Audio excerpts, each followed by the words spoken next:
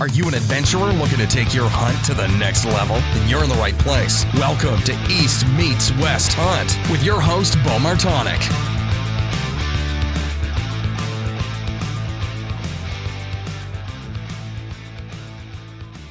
Hey everyone, welcome back to another episode of the East Meets West Hunt podcast presented by Spartan Forge. On today's episode, I am joined by legendary Western mountain buck hunter Troy Pottinger.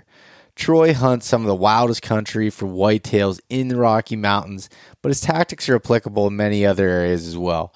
We discuss what elevations to find mountain bucks, food sources in the mountains, grizzly country, breaking down large areas, how to find the perfect tree to set up in, how slope affects buck bedding, logging cuts, weather fronts, summer scouting, and much more. There will be a part 2 of this because this episode went extremely long, full of great information, but I split it up into 2 episodes like I did with Jacob the other week, and that one will be out this week a little bit later here as well.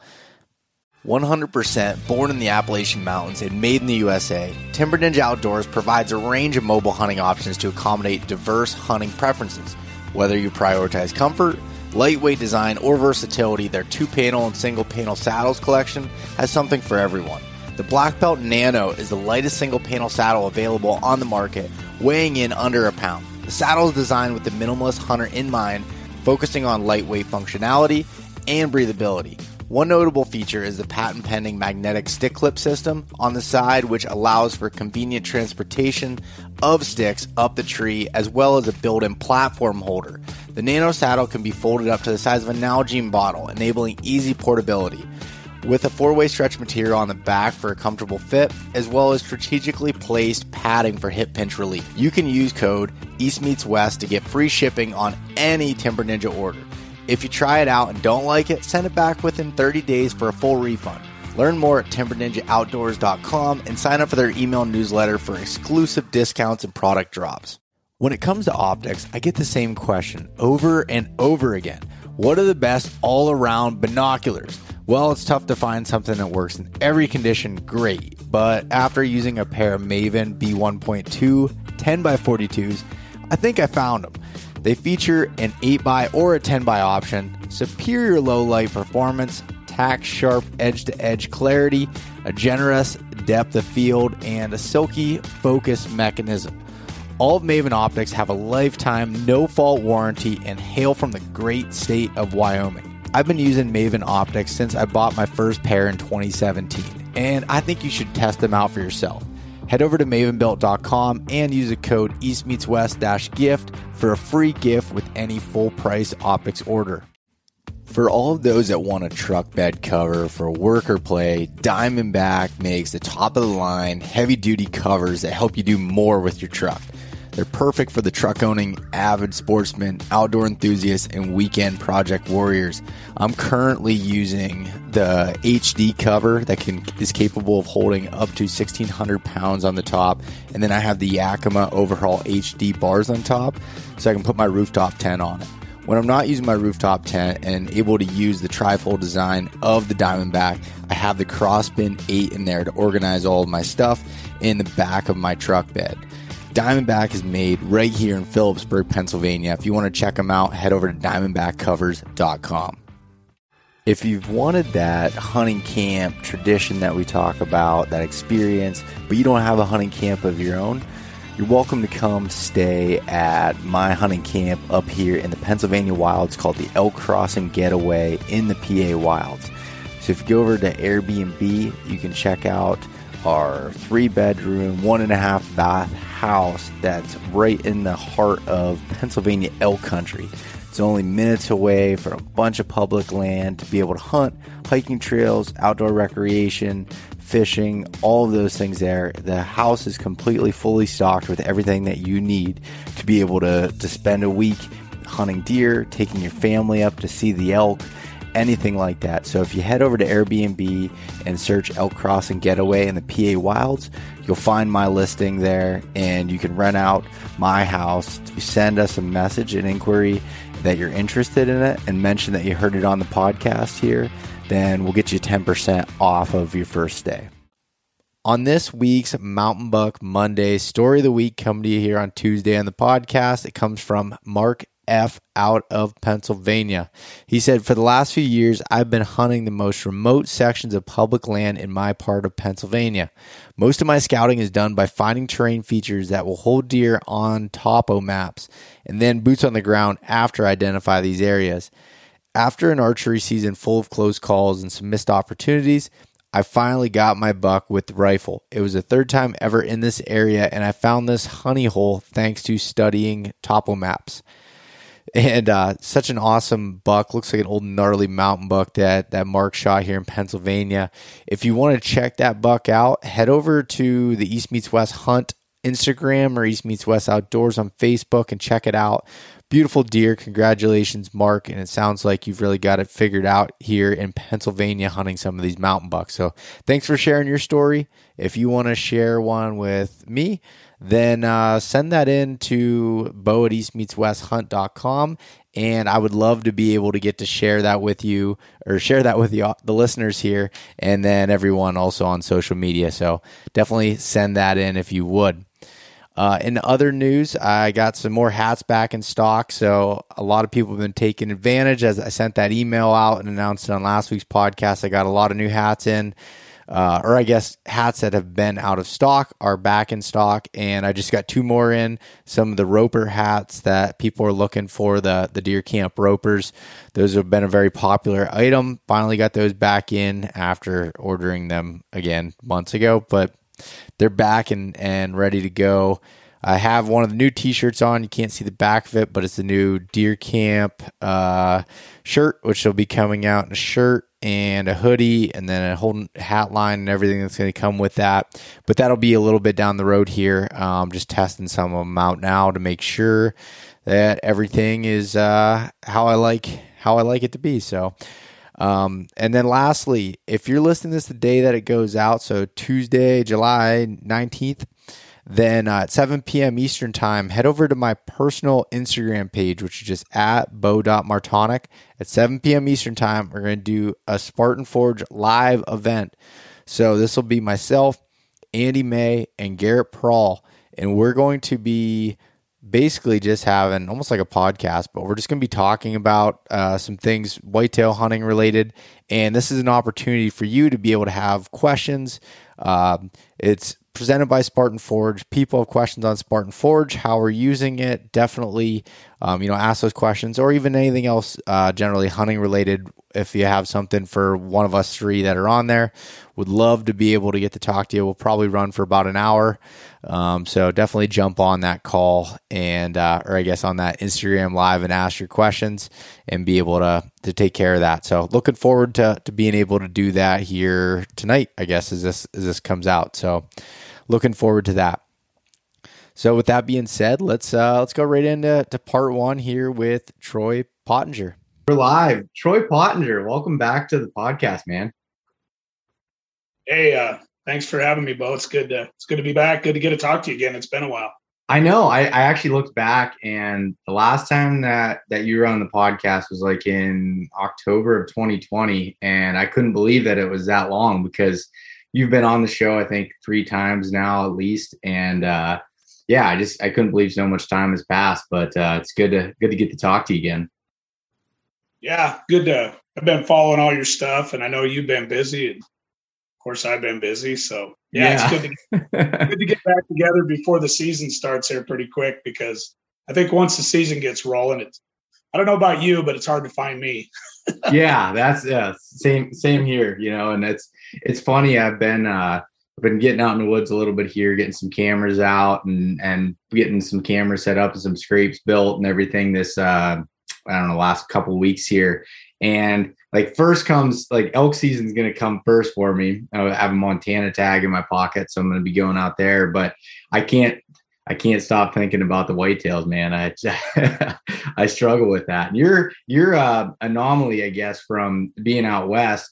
So for anybody that doesn't know or hasn't listened to the other episodes with Troy's from Idaho, and he's one of very few Western hunters that I know that are just fascinated by whitetails and chasing mountain bucks out there in the Rocky Mountains. And does extremely well with it and puts in more work than just about anybody. So it's pretty cool to see you be able to do what you do out there. Oh, thanks, Bo. Yeah, kind of been a life passion of mine, and yeah, it's crazy. It just every year, I don't know. I'm more excited about it right now than I was when I was 10 years old. So there you go. Yeah. Wow. Well, you can hear it. You can hear it in your voice whenever we talk, either on the podcast or we're just on the phone together. Like you just ate up with it and just want to, just continue to learn and doing what we were talking before this. You're going into a new area this year, like actually today, to go scouting, and you're just like, can't wait to see what you turn up. Yeah, I think that just that whole idea of wondering what's, I live in huge country. I guess I should say I'm afforded the opportunity to get a hunt, probably some of the biggest public land there is in the lower 48. So I've said it before, I'll never cover all the ground that I have access to out here between Eastern Washington, Northern Idaho, Western Montana for whitetails. I'll never cover it all. So it's always a blast just getting into brand new drainages, new country, and picking it apart, just starting with, I always start with maps, but my favorite part's the boots on the ground, where I'm laying it out and trying to get a big picture idea of what all the whitetails are doing in there and get an inventory on what's in there. Yeah, no, that definitely. And in the country, like when you're saying big country, like it's funny because people that listen to this podcast and they think of, where I hunt and the areas in the Appalachian Mountains is big country, and that is compared to farm country. But then you get out to where you're at, and that's real big country. That's a whole nother world right there. Yeah, and Bo, you've been out here. You've elk hunted it. You said you're going to be in Montana this fall. You're probably not that far from me. I mean, I don't know where exactly you're going to be in Montana, but yeah, you get out there and elk hunt it. I'm hunting whitetails literally in the same kind of country that you're hunting elk in. That's so crazy to me that they live in some of those places. And actually, when I was in Montana this spring bear hunting, I ran into someone who listens to the podcast here, and he was out bear hunting and turkey hunting in the mountains there, and he picked up a big shed, a nice shed, about 145-inch whitetail. If he had both sides on it, nice, just typical 5 frame. Yeah. And I was just like, man, that's crazy that they live in some of these areas. That's for sure. Yeah. And I think over the, my last 4 decades, I'm in my early 50s, and the last 4 decades, I've actually probably had better luck with my most mature, oldest, hermit-like bucks up in that elk range, in that I'd say the middle to the lower elk elevations, just because I think that just because of pressure and population expansion out here, more people hitting the woods, I just think whitetails will always adapt and evolve and move into areas that, especially those older bucks, that really truly give them more quiet, solace, just peacefulness, for them to live out most of their days anyway. So yeah, I've actually moved up in elevation over the years to where now my standard elevation is probably 1,000 feet higher than it used to be 15, 20 years ago. Really? Yeah. It's pretty interesting how I've just watched it, felt that I have experienced them moving up, and they're just hanging out right where the muleys are now. I get a lot of mule deer on my cameras now where I'm hunting these where I'm singling out and hunting these older deer. Really? And so like in those, how do you know how high? I mean, is it just from scouting you can tell how high the whitetails are? Or like, how do you know, like when you're looking at a piece of like, Western mountain country like that, like how do you kind of like gear in on a certain elevation or certain type of area there? It always starts, Bo, with habitat. You and I both know they have to eat, and they really need good security, wind advantage, and cover because of the predators. But they have to eat well, and they have to eat well year round. So I like to find those elevations that also produce excellent native vegetation for the whiteys just to feed on and hide out in. And a lot of it coincides with big security cover timber stands, massive timber stands. Yeah. And what I know we talked about this a little though, one of the last times we talked, but what are some of those like things that they're feeding on out there? Like what are some of those things that you're keying in on that they tend to feed on? The early season, believe it or not, I'd say that one of the number one draws, and when you say they, the older bucks, I don't know if they're more human-like than we realize, but they seem to really they really do seem to like to pound the carbs a lot in the mountains and the high country. So some of my best whitetails I find where there's big huckleberry patches close in the early season and high elevation, I believe, because of how hot it is. And there's always water in the norths.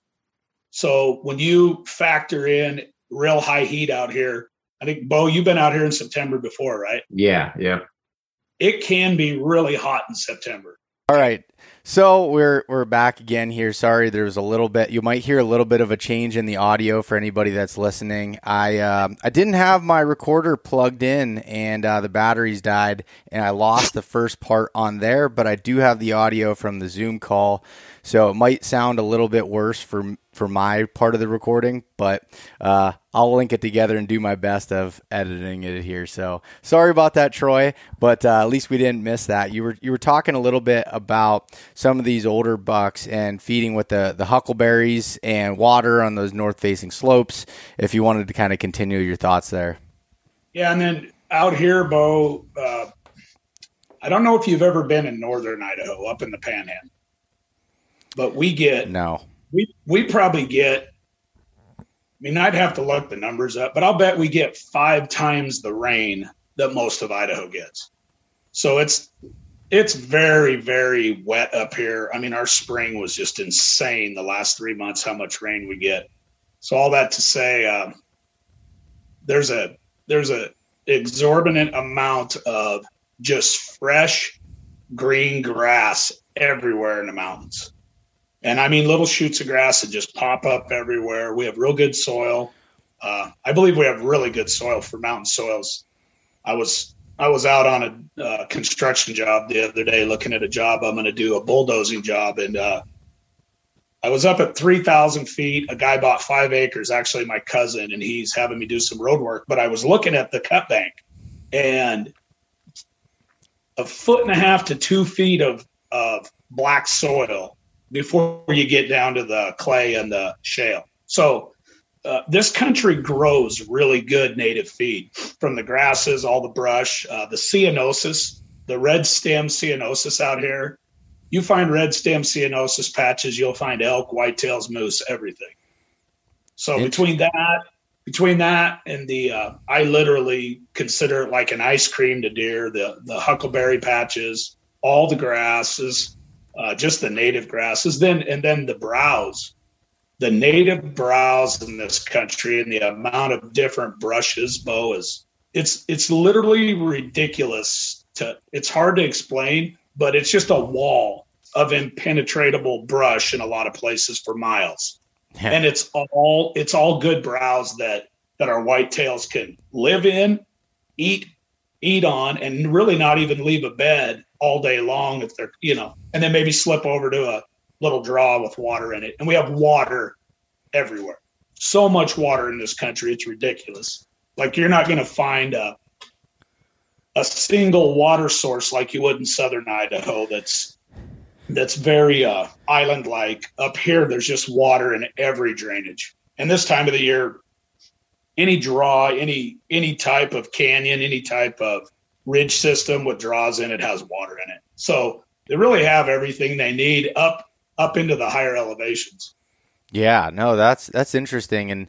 And what you're talking about, I imagine they had to have great food sources for, some of the size of the deer that you're able to get. Obviously genetics play some role in it, but they don't get that big and that healthy without having good food. So that makes sense. I was talking to Justin Holmesworth last night. I don't know if you know Justin from Lone Wolf Custom Gear. He's my buddy out in Ohio, and I'm actually looking at purchasing a piece of property in one of my favorite areas. Actually made an offer on it, so we'll see. Anyway, I was talking to Justin, and you're talking about that feed. I sent Justin, just randomly said, these bucks are all within 50 miles of this location. Well, I sent him like a picture of 6 different bucks within 50 miles of this location that I'm looking at. And it kind of blew me away too. Just the size of the whitetails in the mountains out here that aren't eating ag, that are not living on agriculture. Like, kind of set me back when I sent those pictures to Justin, because Justin sends me back a message. He's like, geez, dude, that's ridiculous. That's ridiculous for public land / no ag, Anyway, but yeah, to speak to your point, 100%, there's really impressive native feed out here for the whitetails in the mountains. Yeah, no, it's incredible, because in the fact that they don't have that ag to be able to go to. I mean, like I feel like even like you get to places like Ohio and even some of the big woods areas, there's always ag within a certain distance. If there's not a big mass crop, they can kind of migrate down and get to some of those areas. Whereas, where you're at, they're living in the mountains, and that's what they're doing. They're feeding off that browse, and you don't have oak trees or anything, to my knowledge, that you're having any of that mass crop. They're browse deer. Yeah, they're browsers and grass eaters, and yeah, there's zero mass crop at all in the mountains. It's just straight browse. So yeah, and they still pack on that size. Now, a lot of my deer bow by January do have to migrate, and then they end up down in the valleys, and they get to eat on some good food sources, including some ag.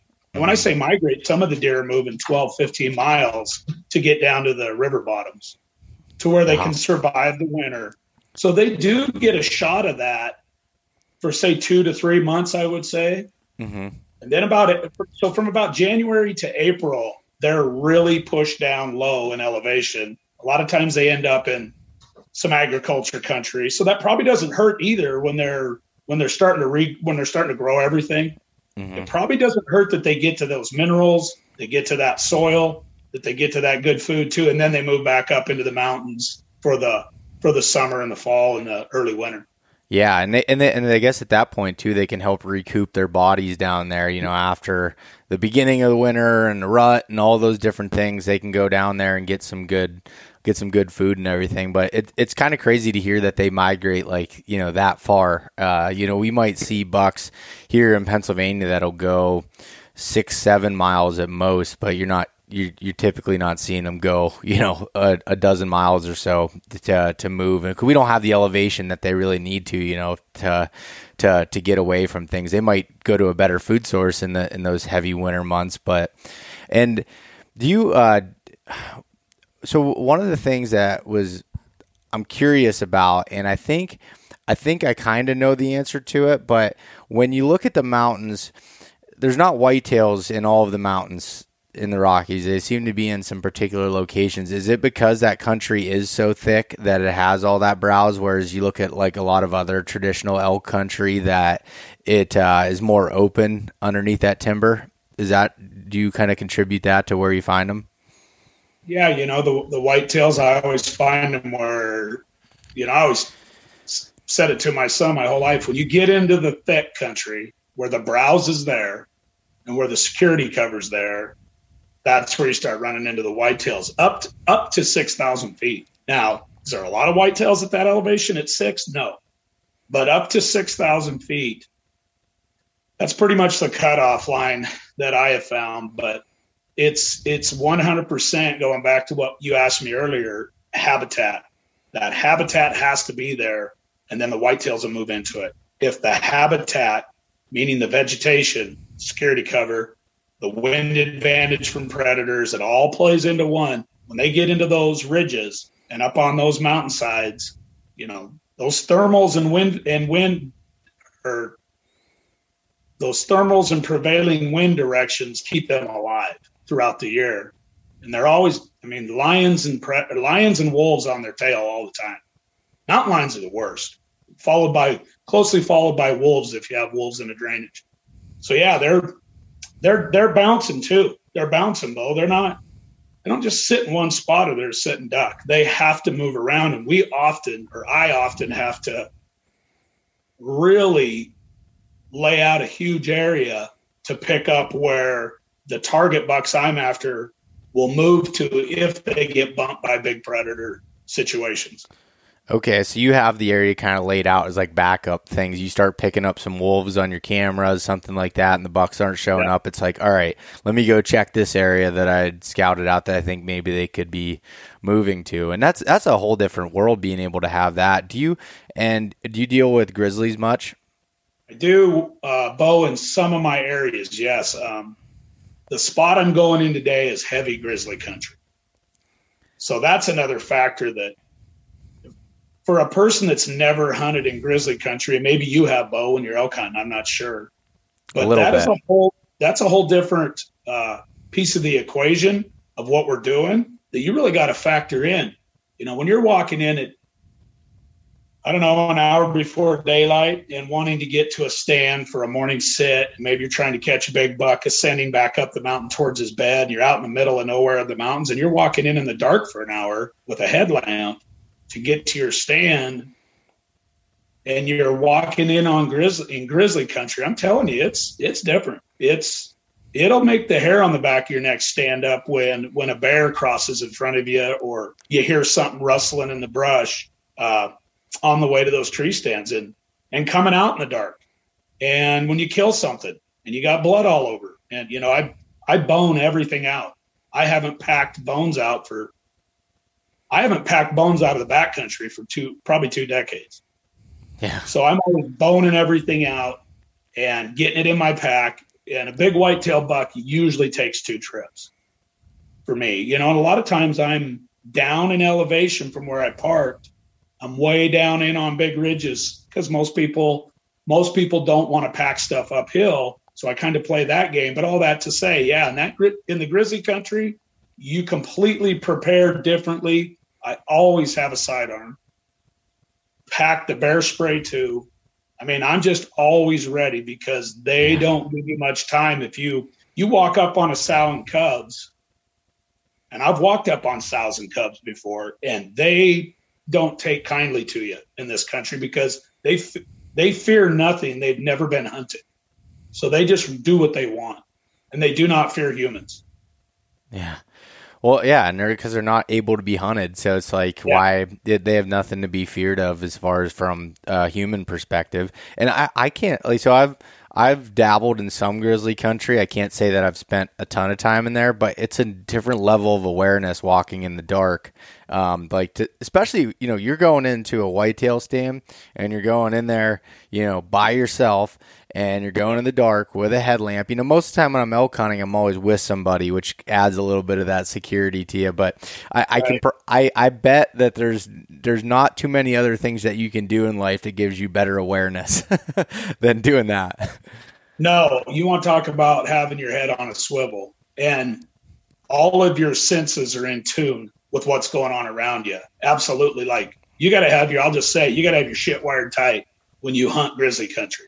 And if you don't, you might be flirting with disaster when it comes to grizzlies, because you just got to have your head on straight, paying attention. And thank God knock on wood, because I'm going into grizzly country today, but thank God that I've never had a real bad incident at all. Probably the most nerve-wracking thing I've ever done is rode up on one on my e-bike and met it right in the middle of a logging road in the spring. Like, came around the corner and there it was, and it stood up on its hind legs. That's probably the closest. Yeah, and I was probably 25 feet from it. Oh my! I could not imagine that. You come around a bend and you see that thing. Yeah, yeah. I'm on my e-bike, which the e-bike makes no noise, so it didn't hear me coming. Yeah, I was not expecting it in this area. Yeah, and I've same with black bears too. And for whatever reason, and maybe it's just a psychological thing. Now it is. It's partly that, but black bears run from us. They get hunted by hounds out here. They get hunted hard. Grizzlies just, when you get into grizzly country, they just look at you different. I mean, they just flat out do whatever the hell they want. They're kind of like a moose out here that doesn't get hunted very hard. You know, we have very few draws on the moose. Moose just kind of walk through and do what they want to. Yeah. Yeah, that's interesting. And so, okay, so obviously, you know, with these areas, with all the predators and stuff that you have, and that's adding a whole nother level of complexity to it. But I'm curious to okay, so let's just talk a scenario based. Like today, you're going into new country. What's your game plan look like? What are you going in and doing here in the summer as you're going in to scout one of these areas? Have you ever wanted to have Levi Morgan, Andy May, Johnny Stewart, and others available at all times? Well, you can with CyberScout from Spartan Forge. CyberScout is like the Chat GPT for outdoors men and women. You can ask it any questions related to bow building, scouting, hunting, survival, and a whole lot more. I think you'll be impressed with how it responds. CyberScout is currently out now for a select group of early beta testers and will be available to the rest of you really soon. The entire app is a complete tool for planning your hunt with incredible aerial imagery mapping, journaling, deer prediction, and some of the most accurate and detailed weather data. Use the code EastMeetsWest to save 20%, and if you're still on the fence, give the 14-day free trial a chance at SpartanForge.ai. CVA has been America's #1 selling muzzleloader brand for over a decade. Hunting with a muzzleloader opens up a ton of hunting opportunities across the U.S., and I've been using the Accura series. But they don't only make badass muzzleloaders. Their line of centerfire rifles are great quality and not terrible on the wallet. The Cascade Short Barrel is ideal for tight quarters, deer drives, and quick shots in the big woods. You can check out their line of muzzleloaders, rifles, and accessories for every season and every range at bpioutdoors.com/CVA. If you use the code EastMeetsWest10, you'll get 10% off of all CVA products, which includes rifles, muzzleloaders, and accessories. So about probably 2.5-3 months ago, Bo, I started based on a shed antler find. I think you and I talked about it before we started the podcast. Based on a tremendous shed antler find. It wasn't mine, but the person that found it is a bear hunter and does not care a whole lot about whiteys. Basically, a few months ago, sat down on the maps of the area, laid it all out, looked at all the topography, broke it all down. I broke down about a 10-mile square area on maps. And I looked at all the topography, obviously pinpointed some excellent elevations and topographical features that I like when it comes to whitetails. And then the key is always overlaying it with that Google Earth. Google Earth is probably the best because you can zoom in, look at the habitat, tilt it, turn it, really look at how the land lays. And then you look at all your access points and where everybody else can hunt. And then based on where that shed antler was sitting, and we literally got to see exactly where the shed was laying, where it got picked up, we just fanned out from there. And it's a buddy of mine and I are doing this. We fanned out from there and we got 4 drainages, different drainages, watersheds, with big ridge, long ridges in between. And what we're doing, Bo, is laying out a big trap line of cameras through all these drainages at 2 different levels of elevations that I really like and that he likes. And then we're just going to let the cameras tell us what's going on in there. And of course, most people know that I like to hunt scrapes. So at every camera, we're building a big scrape. Or we're finding, the very first time we went in on the second spot that we had picked on a map, it had a giant scrape right where we expected it. So when we find what should be there, we overmark it. If we don't find the type of scrape we want, where we want to lay a camera out based on habitat, terrain, and all the breakdown, then we build one. And then we're throwing cameras on those scrapes for inventory right now. And we're literally going to go check some cameras today. And we're going to put in probably 3 or 4 new synthetic scrapes. Okay. And what and I know we've talked about this before too, but I do want to ask again, like if you're going to build a scrape in an area, what are you looking for out there as far as like, all right, this is a place that I want to build a big scrape? Is that something that you find like correlations between, or is it something that you kind of just you come across and you just recognize it? If I want to build one, if I want to build a mock, is that what you're asking, Bo? If I want to build one? Yeah. I always have to have, when I get there, when I get to the spot, and I'm glad you brought this up. I did a boot camp on Saturday, whitetail boot camp. And I always start the boot camp off with all the intel, all the in-classroom layout of basically the breakdown of how you find a mountain buck. And I teach people how to find them first based on maps and all that. But the key to the boot camp is when I take the guys to the woods for the second half of the day. And you're asking me, this question will totally be answered here by how this works. I talk to guys all the time. I say, when you get to a spot that you really like, and when you visually check it out and you see what you need to see, you see the habitat, you see the security cover, I said, you got to spend at least an hour there testing the wind. And I always get being a teacher for 28 years, I pick up on body language big time. So I always get, when I'm in the classroom setting talking about it, it's kind of like being in school.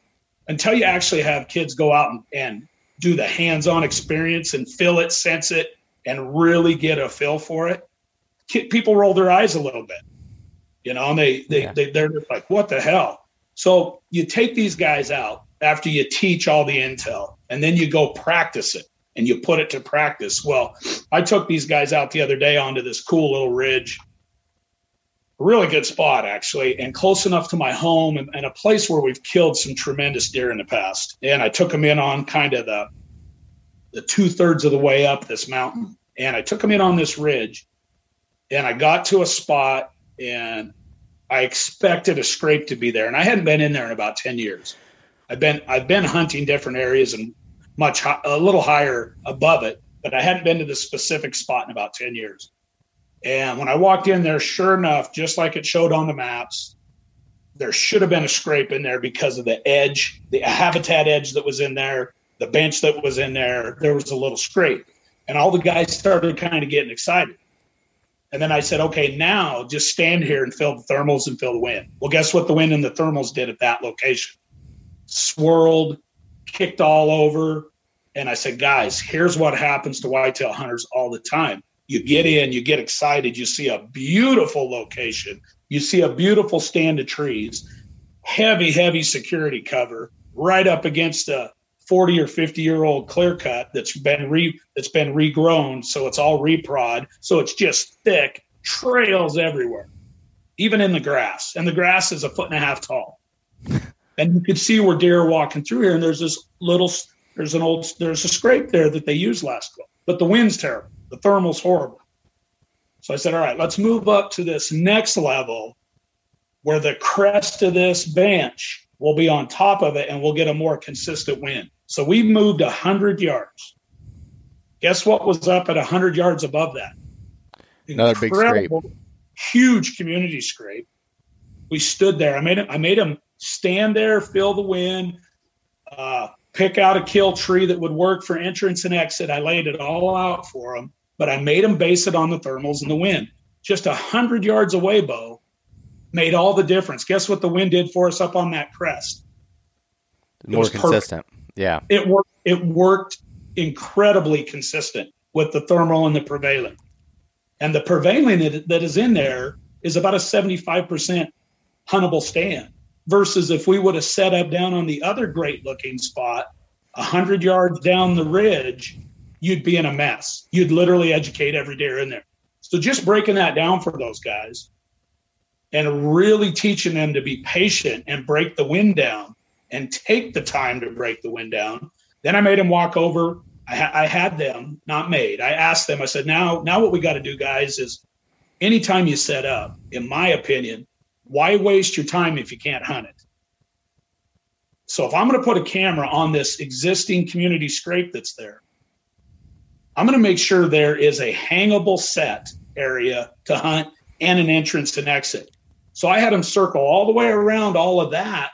We picked out a tree that made the most sense, had the best cover, 22 yards off the scrape, and we had an unbelievable draw behind it and an entrance and exit from the east, which everybody knows out west, you get all south and west winds mostly.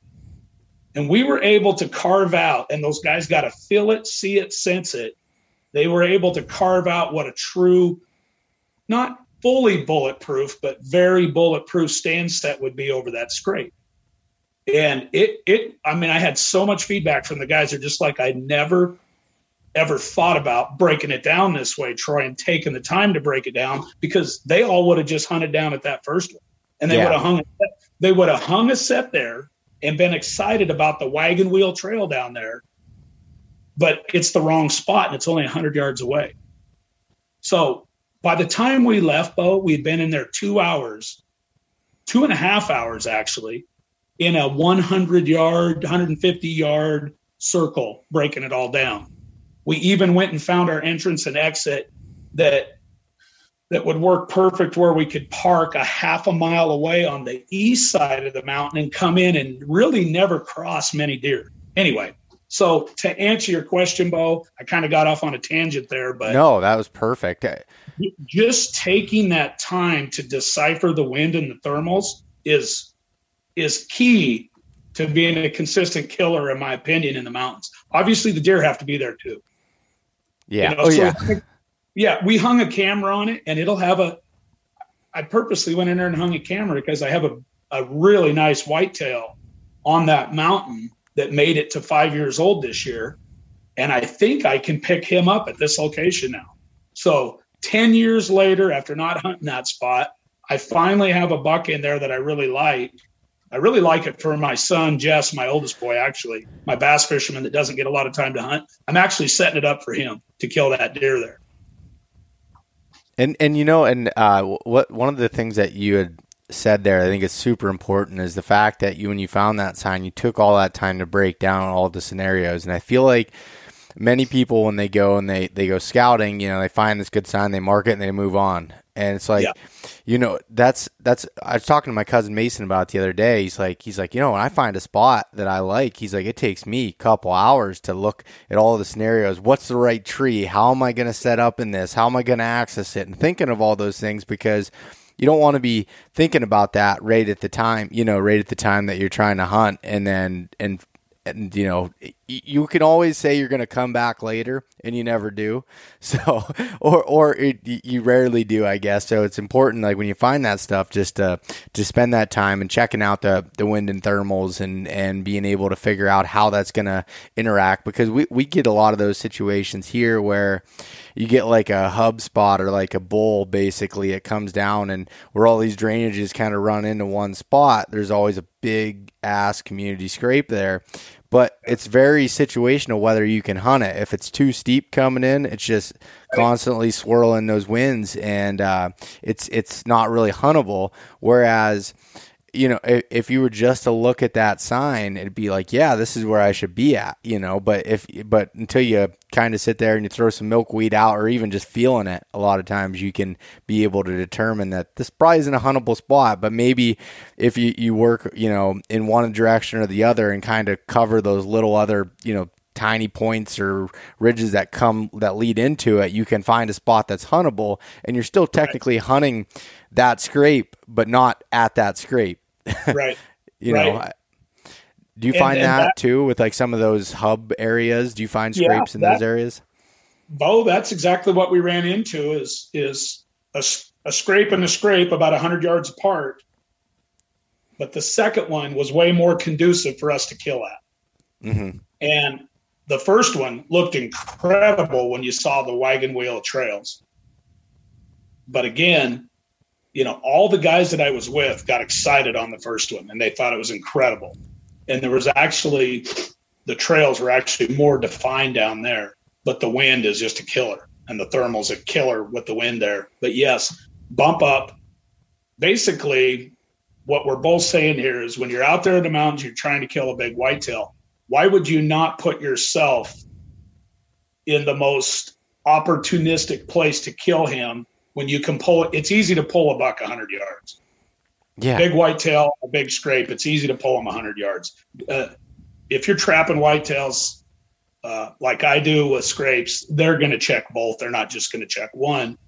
And, that's all the difference sometimes for guys that struggle, is just not taking the time to be an extremist with how the wind works for the deer in that area. And the whitetails that I hunt have to have good wind, or they're wolf shit if they're not. That's just the way it is. A lion's going to kill them. So they live by the wind out here. So that's the game I play, is the wind has to be great for them, and I'm able to slide in on the edge of it and backdoor, come in from the back door, so to speak, and not cross them hardly at all. Now, do all whitetails follow a perfect script? Does a whitetail walk down my entrance and exit trail every now and then? Sure, but not very often. Yeah. But it's because I'm putting a lot of time and thought into the big picture of how they use that area. And there's so many from doing this podcast and talking to numerous really good whitetail hunters, the best of the best pay attention to access. So just like to just incredible amount of detail, like yourself, Nathan Killen, whenever I talk to him, and others that just like, they look at the access just as much as they're looking at that good sign and that scrape and everything, as far as being able to get in there. And I know, like last year, my opening day Pennsylvania buck, I was like, that was the biggest thing. I could have accessed that spot in probably a 3/4 of a mile walk. But if I knew that if I were able to use this creek system and walk that up the drainage essentially, and be able on the opposite side and then cross over, and then I actually walked like right on the bank because I didn't want to cross these trails that were coming down this drainage to get up into my tree. Like, those little details matter, because if I would have walked up that trail coming in, he might have got a whiff of that or did some, and not even had a shot opportunity. And I think that's, and as I was talking to Jacob on the podcast when I was recording one with him yesterday, we were talking about, it's really difficult for most people, including myself at times, as the season goes on, to start getting a little bit lazy with those things. And you have to be kind of constant in your head. And like what I tell myself is like, just every time it's like, you just got to do this one time right, and it'll work out. But you just keep telling yourself every time. It doesn't always happen that day, but with that mentality, you can be more disciplined, I guess, with it. Yeah. And, one thing I was teaching the guys at the camp too, just to add to that, is you even have to visualize in your mind your access trail to that stand, and purposely put your footsteps to your stand to get into it, so that you can turn around in your tree stand. If you do have a buck that you want to kill, come in behind you before they cross your trail. You can kill them either side of it. And I was showing those guys that, and I made them all walk it with me. And every guy, there was 12. I keep my boot camps at about 12 guys, so it doesn't get too big. Yep. So that I have a lot of one-on-one time.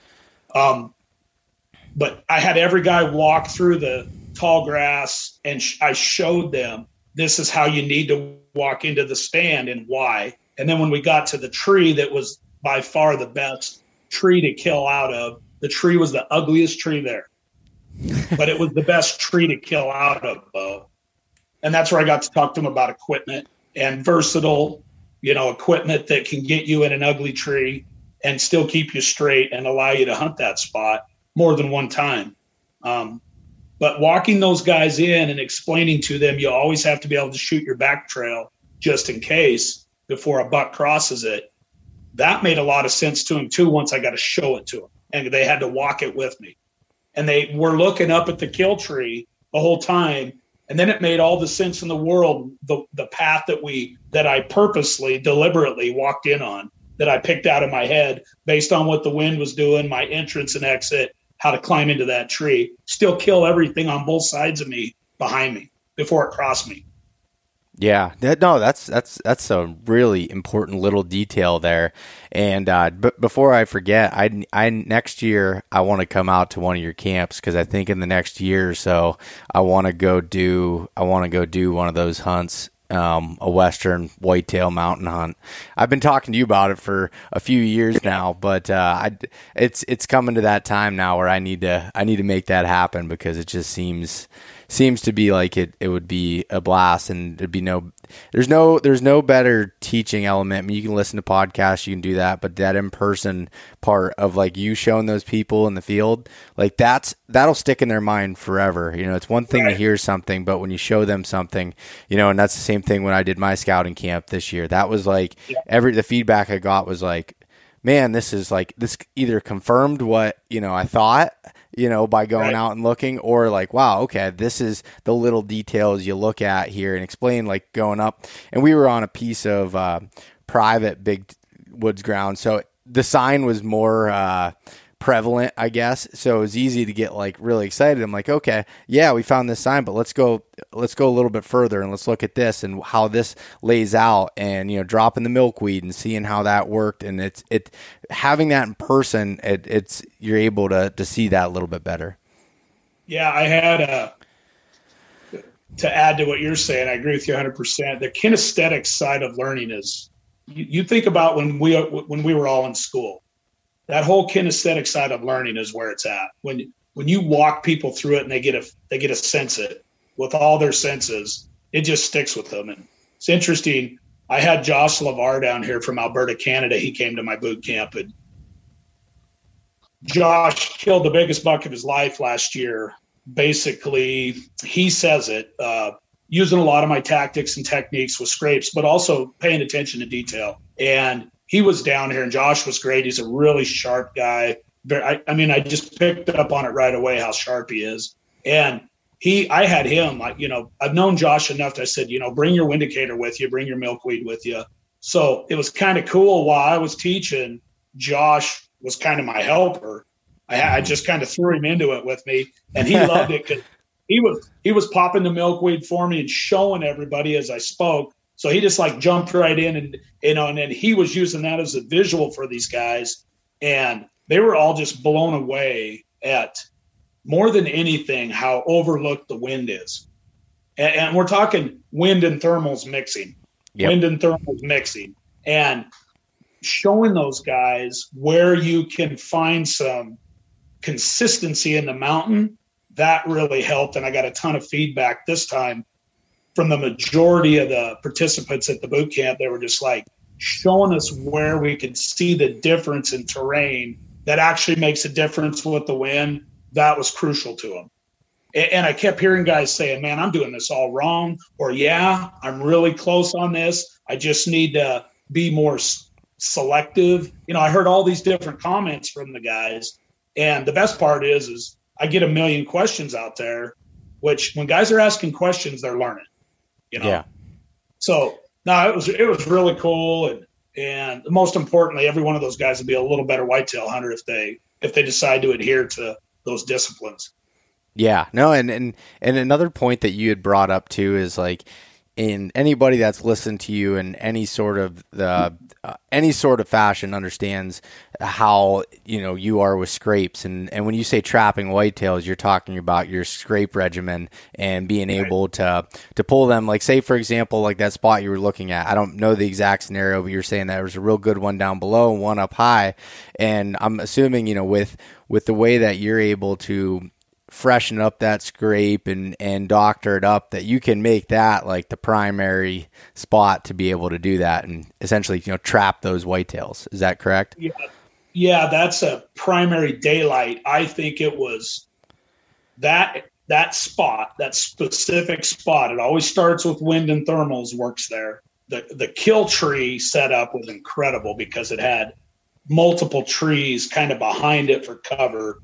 A guy wouldn't have to hunt that high there with the way the wind was working. A guy could hunt high if he wants to get out of the crook of the ugly tree was crooked, but it's the right tree to kill out of. So I talked to the guys all about that, but the access was incredible, and the habitat around it, Bo, guaranteed that the bucks would bed kind of at a 45 up above and work their way down to that spot, that kill tree. And it would be a daylight. That's the key.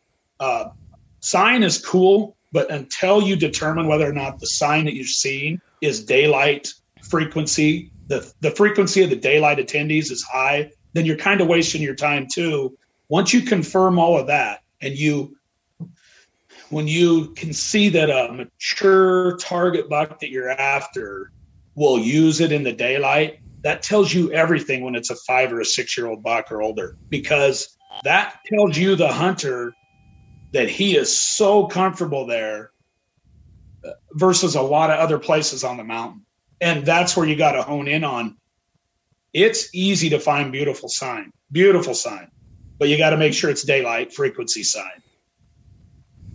Yeah, and another point about, like, when you're talking about like finding those areas that they'll go in daylight and them bedding, you said maybe you were assuming these bucks would be bedding at a 45 up a little bit above. Do you find that, like, okay, is that going to be a better spot in the morning all day that they might come out and check that, or the evening? What and then why? Like if you were looking at that and assuming without Right. intel at that, how would you look at that? I look at it, Bo, when I see the security cover that I want to see with ample available feed immediately right there and a ton of security cover, and anytime I can see a face of a mountain that's steep that goes up with all that cover, I can almost guarantee you the bucks are on that face because of the wind and thermals. They got all the feed they need right there close. I'm hunting tight to bedding areas. Now, tight in the mountains is a couple 100 yards. Yeah. That's real close. Nothing for a buck to walk 200 yards, 150 yards. You start getting much closer than that out here, and it's in my opinion, much easier to spook a mountain buck than a buck that's used to people. A buck that's hunted by predators is easy to spook because he'll bump even on the odd noise, thinking it might be a bear, it might be a lion, it might be a wolf too. All that to say, yeah, I have to see everything in place for a buck to have very survivable, good bedding. Well, I'm shooting a new bow this year, and I am pumped. After playing around with a buddy's Hoyt RX8, the smile on my face made the decision for me. The first thing I noticed with the new Hoyts were their extremely smooth draw cycles and the ability to adjust the back wall to make it rock solid like I prefer. I outfitted my own RX8 with the inline accessories that made installation extremely easy and balanced out the bow. My favorite accessory so far is a simple one. It's the Go Sticks 2.0 adjustable legs to make your bow like a tripod, but it doesn't interfere with any part of the bow or the limbs or anything like that. In addition, the integrated kickstand within the HBX Exact cams protect your string from excess wear when you put your cam into the dirt. Ground hunting or spot and stalk just got easier. If you want to experience what I'm talking about, head to your nearest Hoyt dealer and take a test drive yourself. You can learn more at Hoyt.com. The Mobile Hunters Expo is a consumer-based hunting show unlike any other. It provides an interactive learning experience where you can try all things mobile hunting and learn from the best in the business. Come experience an unbiased, community-based environment where you can improve your hunting skills and find the right equipment for your needs.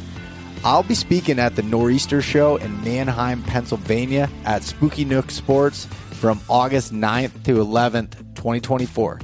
So come check it out, or either of the other shows in Michigan and Georgia. You can purchase tickets online at themobilehuntersexpo.com or grab tickets at the door. I'll see you there. Before I even want to dive into it, I hunt very close to beds for mountain bucks. Bedding me. I'm always near the beds. That way I'm in the game, Bo, in the early season. I'm still in the game all during the rut because I got those does hitting those community scrapes. And then the late season, I'm always in the game too because I'm close to beds. So that's the game I play, and I move on them when I need to. And I'll build a mock and throw it right in their face if I need to. If they move on me, I'll find their bedding zone and I'll move in on it, use the mock scrape or an existing if there's already one there, but I'll usually build a mock and I'll throw that scent at them and pull them, and usually pick up all the does in the area too when I move on them. I don't know if that answered your question perfectly, but yes, I have to see everything I need, including being close to bedding and good feed and water. And slope is huge too. We don't talk enough about slope. A lot of whitetails have to have certain slope and be up on a slope high enough to get what they need for wind to survive. What kind of slope are you? Is there do you have a specific degree or something that you're looking for, or a range in slope where you think it's ideal for bedding? Yeah, I have found that my whitetails in the mountains, degree wise, let's just say real steep. Real steep, yeah. Let's just say, Bo, when I get up on ridges that have benches that lead to a big steep face that's just covered in extremely thick security cover and a lot of feed, there'll almost always be a big whitetail bedded on it. So I like this, and this is why. That steepness gives them the high ground. It gives them the daily thermal. It gives them the downhill thermal at daylight to ascend to. It gives them everything they need to get up high, lay down for the day, and use the prevailing winds and the thermals to either roll over their back and give them scent to their backside or the thermal in their face. And I usually find that those big bucks, and I've watched them in heavy clear cuts when I'm on top of them in tree stands, say 100 or say a quarter mile away. I've glass bucks doing this. They'll come on a ridge and just go over the edge of it, and they'll lay down and face the thermal. And then the prevailing wind a lot of time will kick over the back of their head or at a 45. So they're getting both. They're getting everything they want, even at their backside where they position their body. I see that a lot. And a lot of times too, on those steep faces or those steep hillside, mountainsides, Bo, there's a lot of blowdowns. So it's like toothpicks of trees everywhere that they work their way down through, and they'll lay down in the thick. And something that tries to walk up on them or get to them predator-wise is going to have a hard time without making a bunch of noise too. Yeah, so that a lot of steep stuff. I'm positioned close to a lot of steep faces and slopes. Yes. So you're typically setting up on kind of like a little bit of a flatter bench or something that's surrounded by that steep stuff, and. And and a lot of the ways you just explained that is very similar to the mountain whitetails that we have in the east, as far as the bedding, where they go just down over that ridge and either find a big tree or blow down or whatever to be able to have that prevailing wind coming over their back, having those thermals coming up. It's just a bulletproof setup to be able to get into. Yep. Yeah, and there's a reason why. I mean, obviously, if you and I were trying to evade apex predators daily, those animals are in tune with what's going on in the wind. And I don't know how thick it is out there where you're at, Bo, but my whitetails in a lot of places cannot see past 50 yards where they bed down, they might not see past 15 yards because it's so thick. Now, when all the leaves come off and we get to November, then it opens up a little more because all of our brush, we lose all the leaves. All of our brush is that 3 feet to 10 foot high range. Mm-hmm. And then the big timber all around it. It's just it's like a carpet in the forest. And then big timber, heavy coniferous forest canopy above it. Do you find those bucks shifting bedding at all once those leaves come off, or is it still, because it's still thick, that it doesn't matter? How do you look at that? I do, Bo. As soon as all the leaves come off and the hunting pressure's been applied for about 2 months, late October is when we lose most of our leaves out here. What I find, and I almost always have to move on bucks for the middle of November into the late season past the rut December hunts, I'm always moving the majority of time higher before the heavy snows get here. I see them move higher, steeper, thicker, and they'll hide out in the norths if they have to until the snow gets deep enough that it'll push them out in January. But by that time, the season's over. Yeah. So I usually end up hunting the highest, Bo. 2 scenarios. Real early when it's hot as hell and they want to be cool, I'll be at my highest elevations with bucks that are totally nomadic by themselves, 100% hermits. And then real late, Bo, when all the pressure of all the hunting seasons have pushed bucks into what I call their hideouts late season. In between, I'm moving around with them as they transition and position themselves for the big scraping checks and phase, the actual seeking, and then the breeding phase. So I'm really bouncing around trying to stay ahead of specific bucks at different zones of where they need to be for that time of the year. And the feed moves them too. The native feed transitions in and out. So I got to bounce with that too. I'm sure like the grass is like, obviously the grass is probably burn up and dry out and whatever. Yep. And they're not green anymore as the season goes on, which changes it a little bit. Yep. You know, the woody browse will probably stay the same for the most part. And that's probably, you know, later in the season, that's probably a really good thing because that's what's going to be left as far as not having some of the huckleberry bushes and things like that. If I'm thinking about that right. No, you're right on. You're spot on. The woody browse, like the Ceanothus and Ocean Spray and all that, they just hammer that stuff. I would say mid-October, it's still pretty green. That's another thing, Bo. You think of the West, everything burns up. Well, I live in this pocket that is very green because of the rain, the precipitation that we get. So we actually hang on to a lot of green, I would say, until the middle of November. Okay. And then it really turns off. I'd say middle of November, and then it goes to all browse. Browse feeding. Yeah. And then I play that game of Ceanothus patches. Red stem Ceanothus, look it up. That's where we find our sheds. Why do we find our sheds in it? Because that's what they're feeding on in that late season. And it's all browse. And it's elk and deer and moose, all three species, one of their favorite food sources when it starts to get cold and the leaves are off. That makes a lot of sense. And so, and I guess I wasn't thinking about, again, my experience with Idaho has not been even near where you're at. So like, as I'm looking at, you know, that's a little more drier climate and things brown up earlier. You know, I was seeing some of the green stuff browning up at the end of September as it was leading in October in some of those areas that didn't have as much water as where you're at. But obviously with basically kind of being the Pacific Northwest, you know, you're probably getting more rain and having some more water in those mountains. Yeah, it's dang like I swear to God, it feels like a rainforest up here sometimes. Yeah. I can't usually hunt 1 week without getting rained on ever. Like there's never a full week of, okay, early season maybe. Once I get to October, middle, even late September, you're going to get rained on once or twice a week. You know, we had a drought last year, probably the worst drought we've had in years. So that was different. That was really different hunting. Everything was, you know, they didn't even want us in the mountains hardly because they're afraid of forest fires. We're kind of back to a real wet, normal pattern this year. I think the early archery season is going to be incredible because of the rain that we've had and the feed that's out there is just unbelievable this year. So I'm pretty excited for opening day and trying to kill a big velvet again. It's been a while since I've killed a velvet, and I want to kill one this year.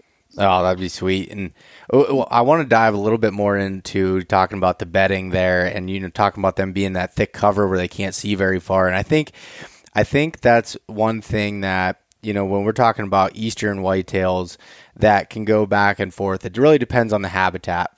For me personally, I think these bucks like to have that visual, but when I say visual and anybody talks about visual, it doesn't mean like they can see 200 yards. You know, sometimes it can be 30 yards that they're being able to see out in front of them, but it gets them just enough to be able to have that security with that stuff to their back. But there are areas that are more that don't have logging and it's just more big timber type stuff that they'll use basically more thermals and visual advantage than anything, which is a little bit different than where you're at, but it really depends on that area.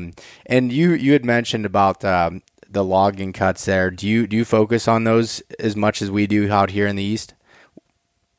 I focus on the old ones, Bo, that have been planted and have regrown. I really like those 40, 50-year-old regrowths. What's the reason for that? It is 40, 50 years ago, even 30 years ago, the way the planting was done, they've changed it a lot since then because of timber species and genetics of timber nowadays, it grows faster. But in the old days, they planted stuff very close together. So it just turns into, those older clear cuts are my favorite because they turn into an impenetratable bedding area. Mm-hmm. You try to walk in and hunt them, you're wasting your time. You're blowing deer out. I hunt in the big timber right on the edges of those. And they're so grown up, Bo, that most people don't even notice what they're looking at. I like to get right on that inside edge at the right elevations with the right topography up against those older cuts that serve as unbelievable bedding for the best deer. And that's where I find a lot of my big bucks bedding is they'll go into one of those 40, 50-year-old cuts that's just loaded with regrowth. You know, trees about that big around, 25, 35 feet tall now, 40 feet tall. And it's just a gnarly, thick mess. But they can bump out into the big timber, cruise the ridges, check the scrapes, feed all over real close to it. And I'll move in, set up on those edges of those old cuts because I know a lot of my best bucks will bed in those. And it's almost always, Bo, it's usually almost always on a steep mountain face where they've had to yard. You know what yarding is when it comes to logging, where they use the big towers? Yeah. And where they pull all the logs because it's so steep you can't use a dozer to skid it. Mm-hmm. Those old cuts, those old steep mountain face cuts that have all that regrowth in it and been replanted are incredible bedding. Yeah, because you're getting best of both worlds there, like you were talking about earlier with the slope, and then you're having that cover mixed in with it, and it's just like the best case scenario for it.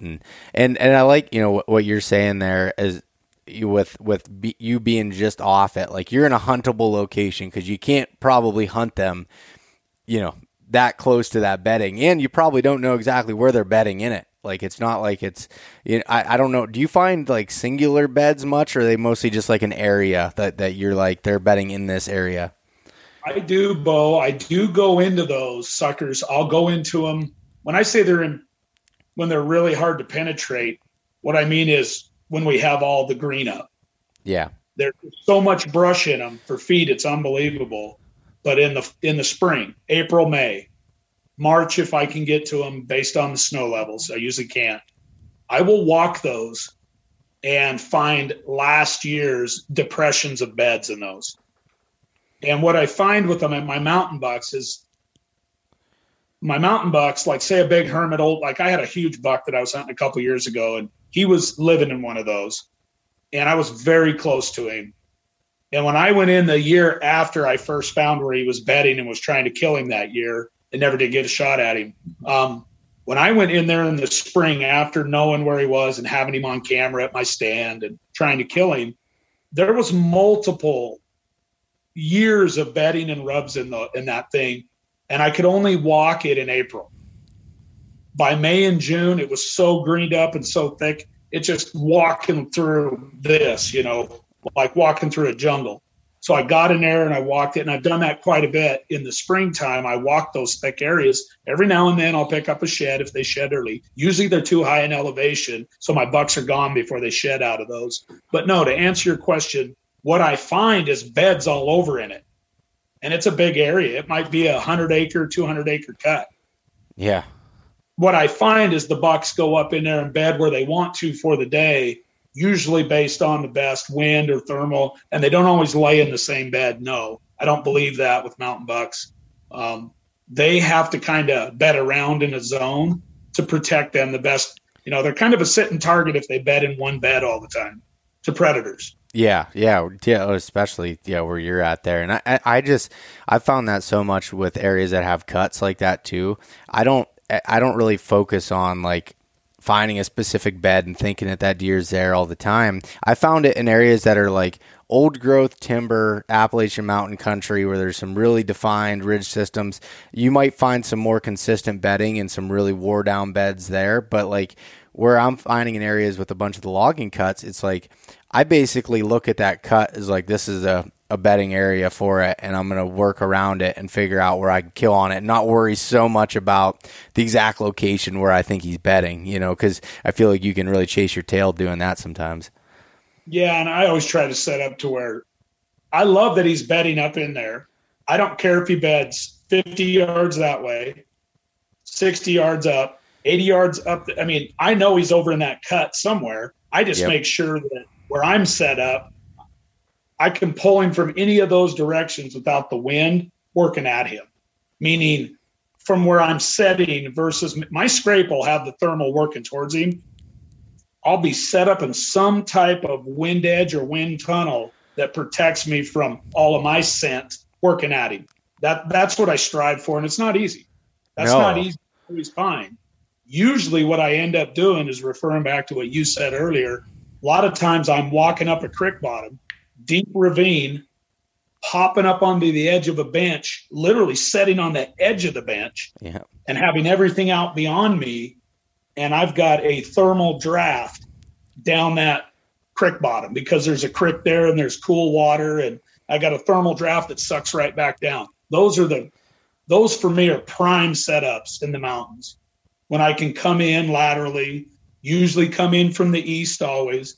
I'd say 90% of my tree stands are set up in some eastern fashion or where I'm going to hang and hunt. I'll always set up east of where I think I'm going to kill. Almost always. Now, do I have setups or do I move and hang and hunt when there is an east wind? Absolutely. There's places I have 2 tree stands set up so that when I do get that odd east wind, I can still hunt that deer. And I'll only do that, Bo, on a tremendous buck that I'm honing in on and want to kill. Mm-hmm. Well, I go to those extensive double sets and things like that. Another thing I'm playing with now is tree stand set in the most conducive, best place to try to kill over one of my scrapes. But I'm also incorporating ground blinds now in the worst wind advantage spot because I can conceal my scent. And when I get like an east wind one day, I'll go jump in that ground blind, if that makes sense. Yeah, that does make sense. And did you leave that ground blind there? Like you set it up ahead of time? And to be fair to your listeners, I'm not hunting deer. I'm hunting a deer. So yes, if I'm hunting a specific buck, I'll leave it on him, brush it in. I'm really starting to play with that a lot more because you can really knock your scent down in a blind. And my favorite times to hunt out of a blind are on the shittiest, nastiest, rainy, snowy days when the scent's getting knocked down good anyway. The wind is not great for the tree stand setup or where I would hang a stand. That ground blind on a specific buck is pretty wicked option to have. And obviously I'll put it in early on a specific buck because he is monitoring and addressing my community scrape a lot. That's when I'll move one in and set it up. And that's been a lot of fun. I've been tinkering with that the last couple of years, just having that option. Or on a terrible weather day where you don't want to sit in a tree in 30-mile-an-hour winds or 20-mile-an-hour winds and get rained on all day. Yeah. But a buck will still roll in because I'm close to their beds. So a buck will still roll in and possibly check that scrape, especially like on a day where it's pouring the rain and then the rain stops. Yeah. I get bucks rolling in midday to check the scrape when everybody's out of the woods, when the rain's going to stop or the snow stops. That's when I get a lot of activity in the mountains when those fronts move on. Or pre-front. I like pre-fronts too. Pre-fronts, I get a ton of activity.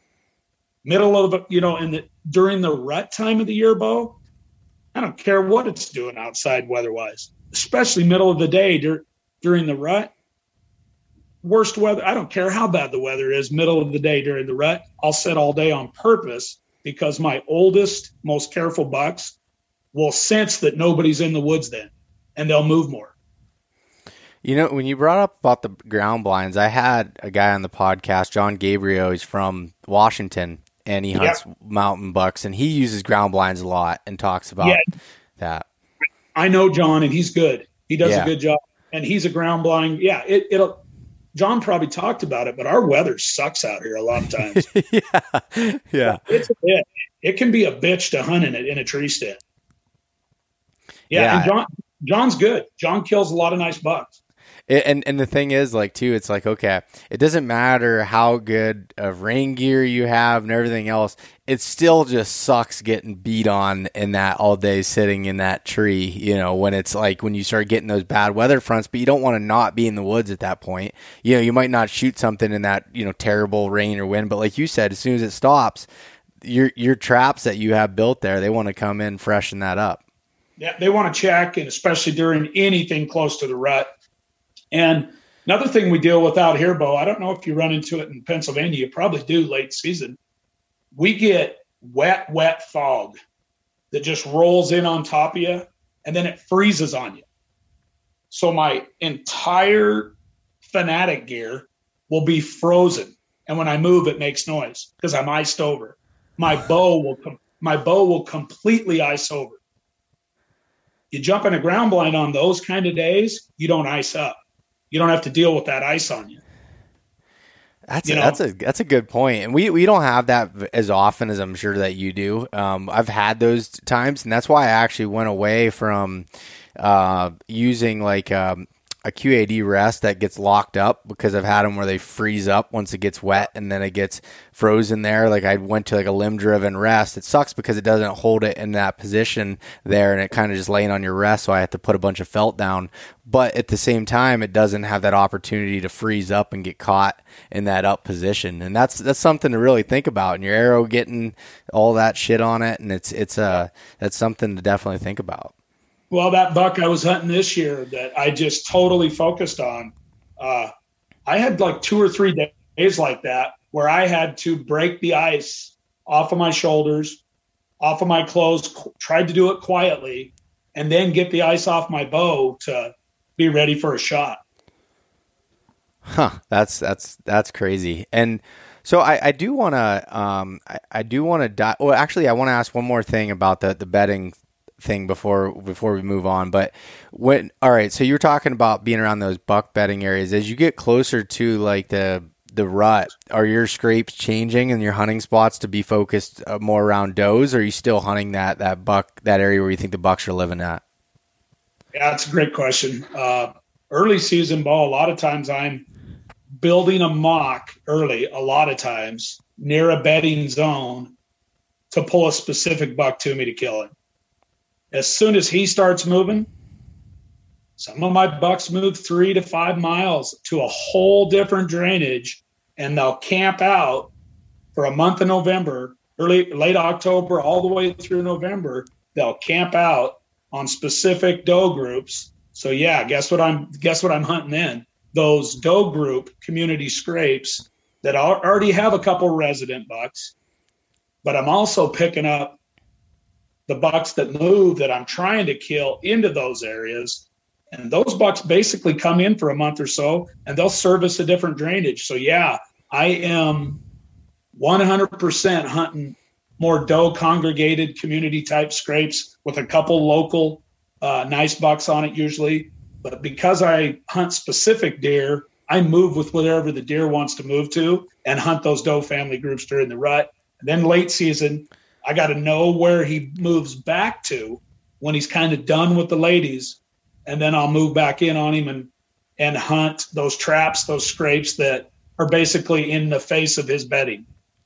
If that makes sense. Yeah, no, it does. Do you are you figuring out like where he's moving from cameras? Like, do you kind of like predict ahead of time and set up these scrapes, you know, say in the summertime or early on, you put them out, and then so like you can go and you're like, all right, he stopped hitting this scrape. I need to move and start checking those other ones and see where he's relocated to. Is that what you're doing? Yeah, I'm laying out this big web, and he'll always hit my scrapes if I'm close to his bedding.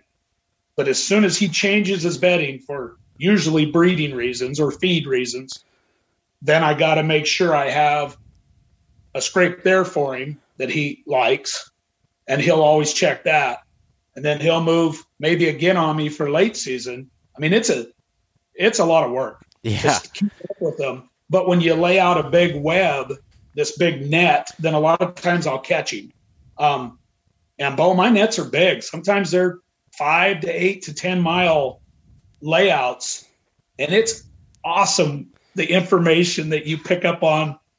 Like, some of my bucks in 24 hours will put a 10-mile day on easy during the rut. Yeah. But what I'm focused on, Bo, even during the rut, is where they're camping out and trying to bed up for the evenings.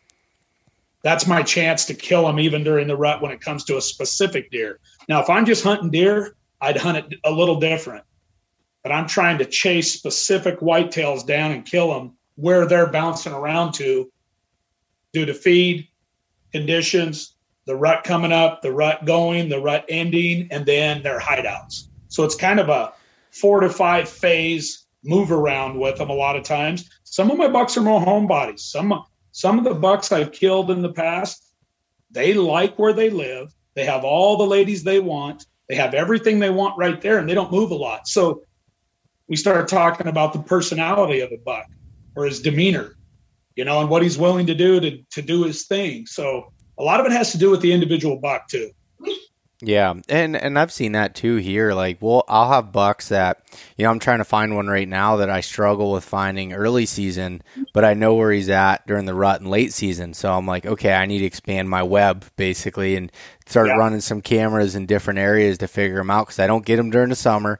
I don't get him in early October, and I don't get him until like around October 25th or so. He shows up, and then he's there, and then he adjusts just slightly into the late season, but he hangs out there all late season and, even in the January. But I'm like, okay, this is like my goal this year is figuring out what is he doing early that I'm not doing and try to, hone in on that. And I was just starting it this past weekend. I was out, starting to spread some more cameras. I got the cameras in the areas I know he's in at certain times. And now I'm starting to break away and start webbing out on some of these different ridges and areas that might be more conducive to him living when it's warmer out and more foliage on the trees.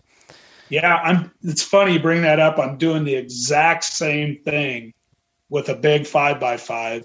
I have never been able to get him pinpointed in September.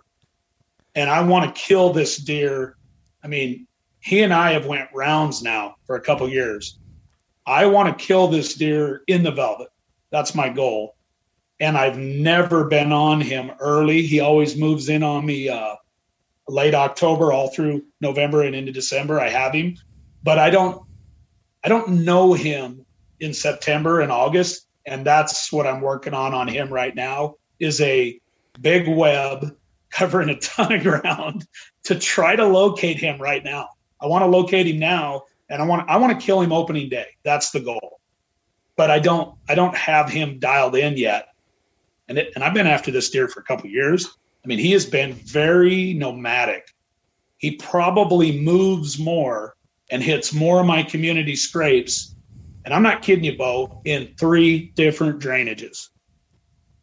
3 different drainages that are stacked together. Big drainage, big drainage, big drainage. I've had that sucker in all 3. During the rut. Is this the buck that you were hunting last year that you had the opportunity at? This is yes. Yeah. No. This is a buck that, okay. I did not shoot at. The other one I shot at last year, a big 5-point.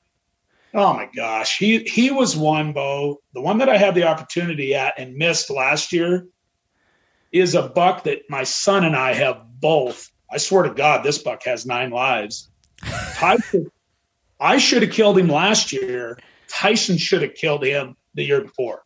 Really? And this is a buck that for us, Bo, is pretty dear to our heart. We got sheds off of him. He's also a buck that's huntable. And instead of being 4 hours away, he's only an hour and a half away. So he's one of those bucks. And for the listeners, he's one of those bucks that I can get to and hunt a little more often. I don't have a lot of time to hunt with my son playing college football. That's just the truth. I'm not missing Tyson's ball games. So I basically cut my hunting time for whitetails down last year by 2/3. Yeah, so and you were a school teacher, so like you're working all week. Like, you know, right now that's why you're out. You have more time to be out in the woods, but like that's and those type of travel times. Like we talked about that before, but like for anybody that's listening, Troy's not just like, you know, able to go out in his backyard and climb up the mountain and go to hunt. Like covering some serious country. That right now, fuel costs, Troy. I don't envy you for that. Like that. Well, it's true. I literally have to make more money. I told my wife, I said, and I do a lot of things outside of teaching too. As far as, you know, I have a really cool bulldozer job that I do. I've always had that. I grew up logging with my dad, so teaching's my winter warm weather or keep me inside job in the Northwest. And then everything I do outside in the summers, I'm busy in the summers too. But at least I get to set my own schedule in the summers. Mm-hmm.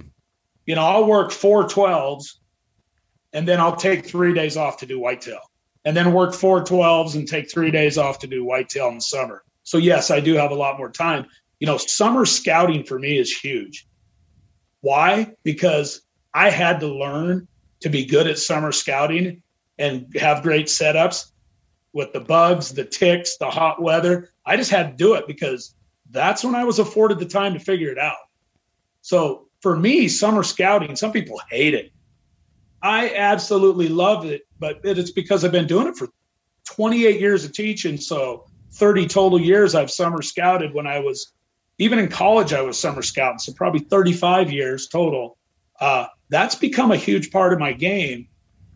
And then to factor in the amount of time I have to hunt now, I got to be good, and I got to be on that deer, and I got to get him killed. You know, I got to get him killed in my game, or I run out of time. There's only so many days I can take off. And when you're traveling, following your son play college football on the weekends, I'm not hunting on the weekends hardly anymore. Yeah, that's really difficult. And I know you've done it too, where you get out of school from teaching and you'll go out and hunt an evening. Probably earlier in the season where you're able to, where the daylight's a little bit longer, but still like traveling even an hour and a half somewhere, like that's a whole ordeal there. Yeah. I maximize my time, Bo. I hunt the early archery season. I can hunt every day. I just only get evening hunts. And then obviously I have some days that I can take off, but I strategically take full days off in that late November, early December timeframe for my all-dayers. And then I hunt like crazy before daylight savings time kicks in every evening. But mornings for me are usually a day I have to take off. Yep. Yeah, and again, especially with, you know, Saturdays being football days now and everything, like that's definitely limited your time, and I respect it. That's what you're doing, is being able to, you know, you wanting to go obviously watch your son, and he seems to be crushing it, so that's awesome, and be able to do that. So that's really cool that you do that and you prioritize that. Oh, it's unbelievable. It's so much fun, and my oldest boy, he's out pre-fishing right now to qualify for the Idaho State bass team. So we chase his stuff too. You know, he's trying to get to the Bassmasters one day and qualifies this. Then he goes to regionals. And if he wins at regionals, he gets a shot. So we follow all of his stuff too.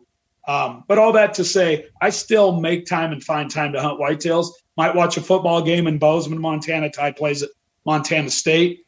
And then I'm in a tree stand Sunday morning after driving 6 hours back from Bozeman. And I might be 4 hours away from my house after driving 6, driving 4 more to hunt a buck up by the Canadian border. That's kind of my life. And then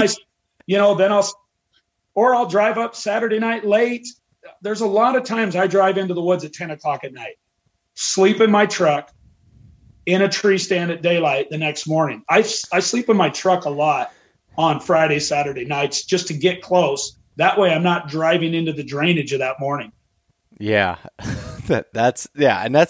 I'm glad you broke that down, because I want people to understand that, like, it's how bad do you want it, right? How bad do you want this? And that's the perfect example of that. we used to say back in my old high school and college football days, we used to have a saying that said, you got to want it. If you don't want it, you're never going to put forth the effort to get it, you know? And another thing too, is all this summer scouting sets me up to be in a location that when I go in there, I 100% know I will not hunt a spot unless I have 100% chance of killing that deer in the daylight there. I don't care what time of the year it is. So I eliminate anything that's not killable. And if it's not daylight frequency on a buck that I'm trying to kill, I'm not going to go just sit in a stand to set a stand. So this scouting right now is huge for me during the summer, getting ready for that August 30th opener, which really isn't that far away. I'm going to be hunting whitetail in a month and a half. Yeah. Or that's 2.5 months. Sorry. No, 2.25 months I'm hunting a whitetail. 2.25 months. Yeah. That's insane. It is coming that fast. Thank you for listening to part 1 with Troy Pottinger. You can follow along with Troy on Instagram at MTN_man33. And also his YouTube channel, just search Troy Pottinger. You'll be able to find him there. Part 2 will come out later this week. So again, thanks for listening. Thanks so much for listening to this episode of East Meets West Hunt with your host, Bo Martonic. For more great content and to stay up to date, visit eastmeetswesthunt.com, Facebook at East Meets West Outdoors, and Instagram at East Meets West Hunt. If you enjoyed today's episode, please review and subscribe, and we'll catch you next time.